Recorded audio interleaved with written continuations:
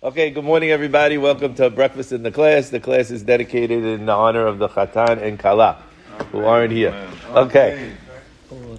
So my granddaughter, Daniel's daughter, not Sophie, Orly Adele, she taught us a word, or she reminded us of a word. And the word is Savlanut, but she doesn't say Savlanut. I don't know how it happened that she learned in the school, that they taught her in the school, it's Savlanut, okay? And she does it like Savlanut, which is patience. So trying to teach a kid patience. So she says, Orly, how do you say patience? And she gets up with the arm, Savlanut. Savlanut. It's something we all have to learn. I already learned it. I have patience for a long time. You have a lot of patience. So Savlanut, I think, is the key to understanding what goes wrong in the end of the parasha we read yesterday and what causes the whole thing of yesterday. We were talking about it last night, and I was thinking, what's a key lesson to walk away when we think about what was done by Zimri? How do we understand what Zimri could have done and what Zimri lacked? And I think the idea is lacking patience. The problem in the world is we often see things that we say they want to be mine. They want to be mine. I want this. I have to have this. This has to be mine. I remember when almost 30 years ago I came home with my car. I think I had to replace my car, and I came home with a little red convertible. And my wife said to me, "You know what that is, honey? That's a wannabe car." And my brother-in-law, who was 16 at the time, says, "No, sis, that's a wannabe mine car." Okay, wannabe my car. So I said, you see things in life that you say they want to be yours. You want them to be yours. You have to have them. And sometimes when you see something, you have this overwhelming desire, like you deserve this, and you're willing to get it by hook or crook. We're willing to take it. And I think that's the issue that comes up in the parasha. We see, and it's a hard question to ask, how is it possible for Zimri? Zimri is the leader of the tribe of Shimon. He's, according to many of the Mefashim, he's the oldest guy in the desert. He's actually, they identify him as Shaul ben HaKananit. Who's Shaul ben HaKananit? He's the one who was born from the relationship between Dinah and Shechem. And when she refuses to go home, she tells her brother, the only way I'm willing to go home is if I'm pregnant, you're willing to father this child and be his father. And that child is Shaul ben HaKananit. So either Zimri is Shaul ben HaKananit or a descendant of Shaul ben HaKananit. But no matter what, he's an old guy. And you want to understand, how is it possible for this old guy? Usually you get to a certain age that, you look, but you're not biting, right? And look what he does. And what's the story of Cosbi? Cosbi is the daughter of Balak. She's the daughter of Balak. She's a Midianite. And her father sends her and says, I have one mission for you. Go after the guy. Go after Moshe Rabbeinu. Seduce Moshe Rabbeinu and we win this war. So she comes in to go after Moshe Rabbeinu. Comes Zimri and sees this beautiful, beautiful girl and says, whoa. Who are you looking for? He says, I'm looking for Moshe. He says, listen, Moshe is the head of Shevet Levi. Levi is the third tribe. I'm the head of Shevet Shimon. I'm the second tribe. Before Moshe, you come to me. And he takes her. And then he comes to Moshe Rabbeinu and he says to Moshe Rabbeinu, is she kosher for me or not? And before you answer, remember, who's your wife? Sipporah, Bat Yitro. Your wife is Bat Yitro. This is a granddaughter of Yitro. If she's good for you, why isn't she good for me? Moshe Rabbeinu says, no, but that's before Matan Torah. This is after Matan Torah. There's a process. Now the question is, why would he do this? Did he see, I see the pretty girl, my heart went pitter-patter, I have to be with her? It doesn't make sense. He says, what happened? He saw her neshama is part of Knesset Yisrael. That's how high a guy is. He's able to see her neshama. And not only that, his neshama is bound to her neshama. So if he sees such a thing, he says, I have to be with her. But what did he lack? Patience. He lacked patience. Now, who is he and who is she? We have to go a little back in history. We go back in history, and who is he? He is Shechem ben Hamor. Shechem sees Dinah, and he sees his soul is bound to her soul, and he rapes her. Normally, when a guy rapes a girl, he doesn't want to have anything to do with her after. Now, what does he say? I'm in love with her. I need to keep her. I need to be with her forever. I want to marry her, and not only do I want to marry her, I'm willing to do anything in order to marry her. And what happens?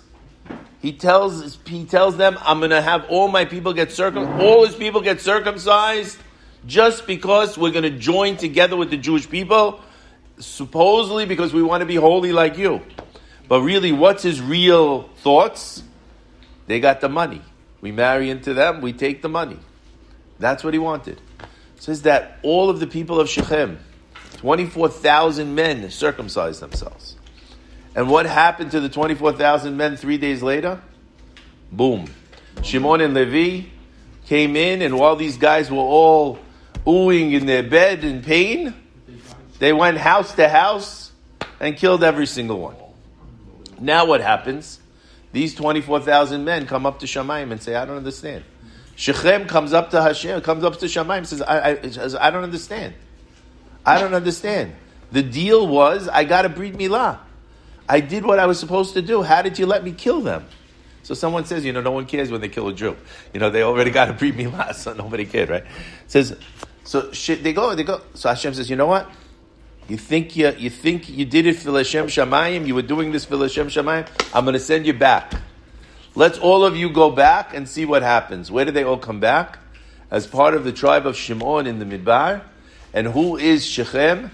Shechem is this prince of the tribe of Shimon Zimri. And who is Dinah? Dinah comes back as Cosby. He sees Cosby, he says, this is my soulmate. I have to be with her. But he doesn't have the patience.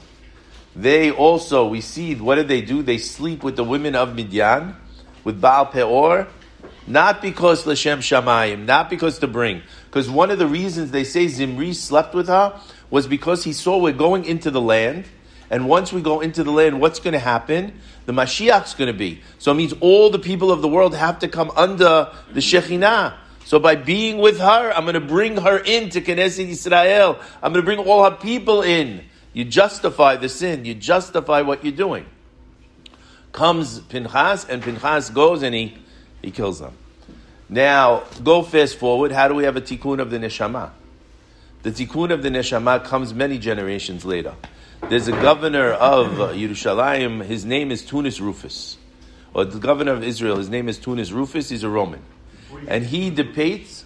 24,000 died in the plague. 24,000 died and 24,000. Now watch. There's Tunis Rufus is the governor of Israel. He debates constantly with Rabbi Akiva.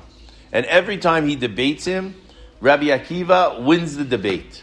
And Tunis Rufus is so angry and so aggravated that this Rabbi Akiva always gets the better of him. His wife is supposed to be the most beautiful woman in the whole Roman Empire. She says to her husband, honey, the God of the Jews hates Zima, but how do you English? Sexual immorality. Okay. So, Promiscuity. Promiscuity. So it says he hates this. So he says, watch, I'm going to go seduce Rabbi Akiva. So Rabbi Akiva comes to the house for one of his debates with Tunis Rufus. Ain't nobody home except her. She comes down to the living room in her birthday suit. And she's the most beautiful woman in the Roman Empire. And she says, Rabbi, I am all yours, baby. And what does the rabbi do? He starts to cry. And then he spits, and then he laughs. And she says, what is that all about? And she said, I'm crying because your beauty, no matter how much beauty's there, eventually you're going to be in the ground and the worms are going to eat you. And why am I spitting? Because what do you come from? You come from a tippah, and that's all you are really. But why? And then she says, but why are you laughing? He says, I can't tell you. I can't tell you why I'm laughing. She walks away and she says, this is unbelievable. Look at this man with the self-control and this respect that he's giving me as a person, that he doesn't want to just take me. And she was like, she couldn't understand what's going on here. She had to understand what's behind this person. So she starts to look into Judaism. And she looks into Judaism more and more, and eventually she converts.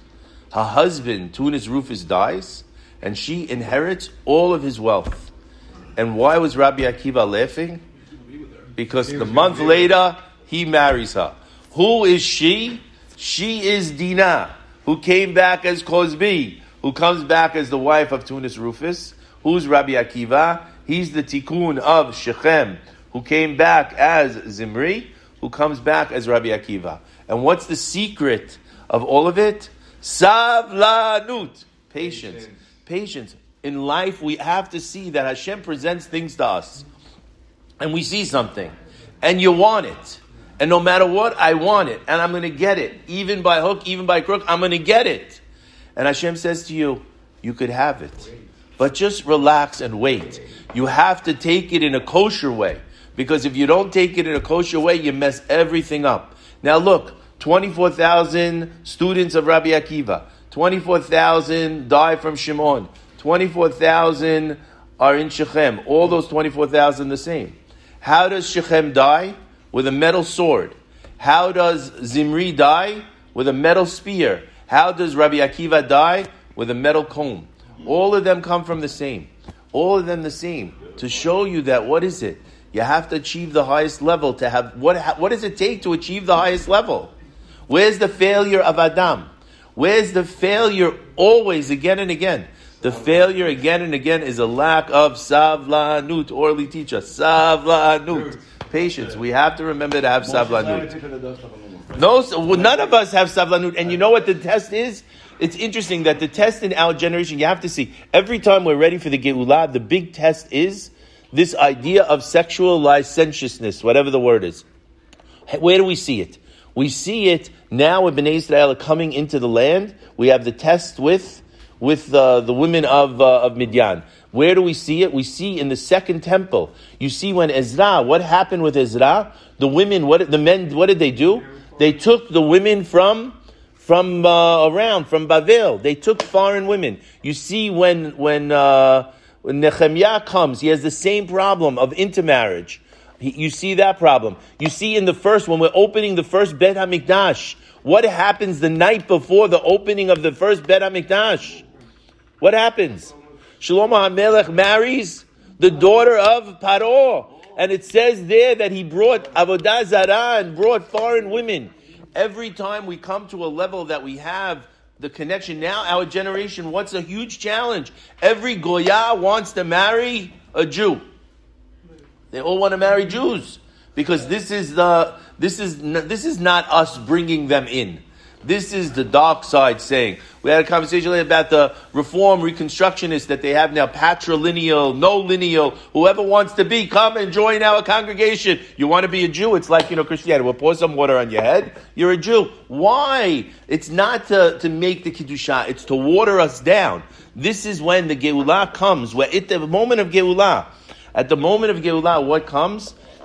Comes the Satan and says, how am I going to get them? I have lost all my other tools. The one tool I'm going to get them is to show them how beautiful Cosby is, how their soul is connected. What does Hashem say? Savlanut.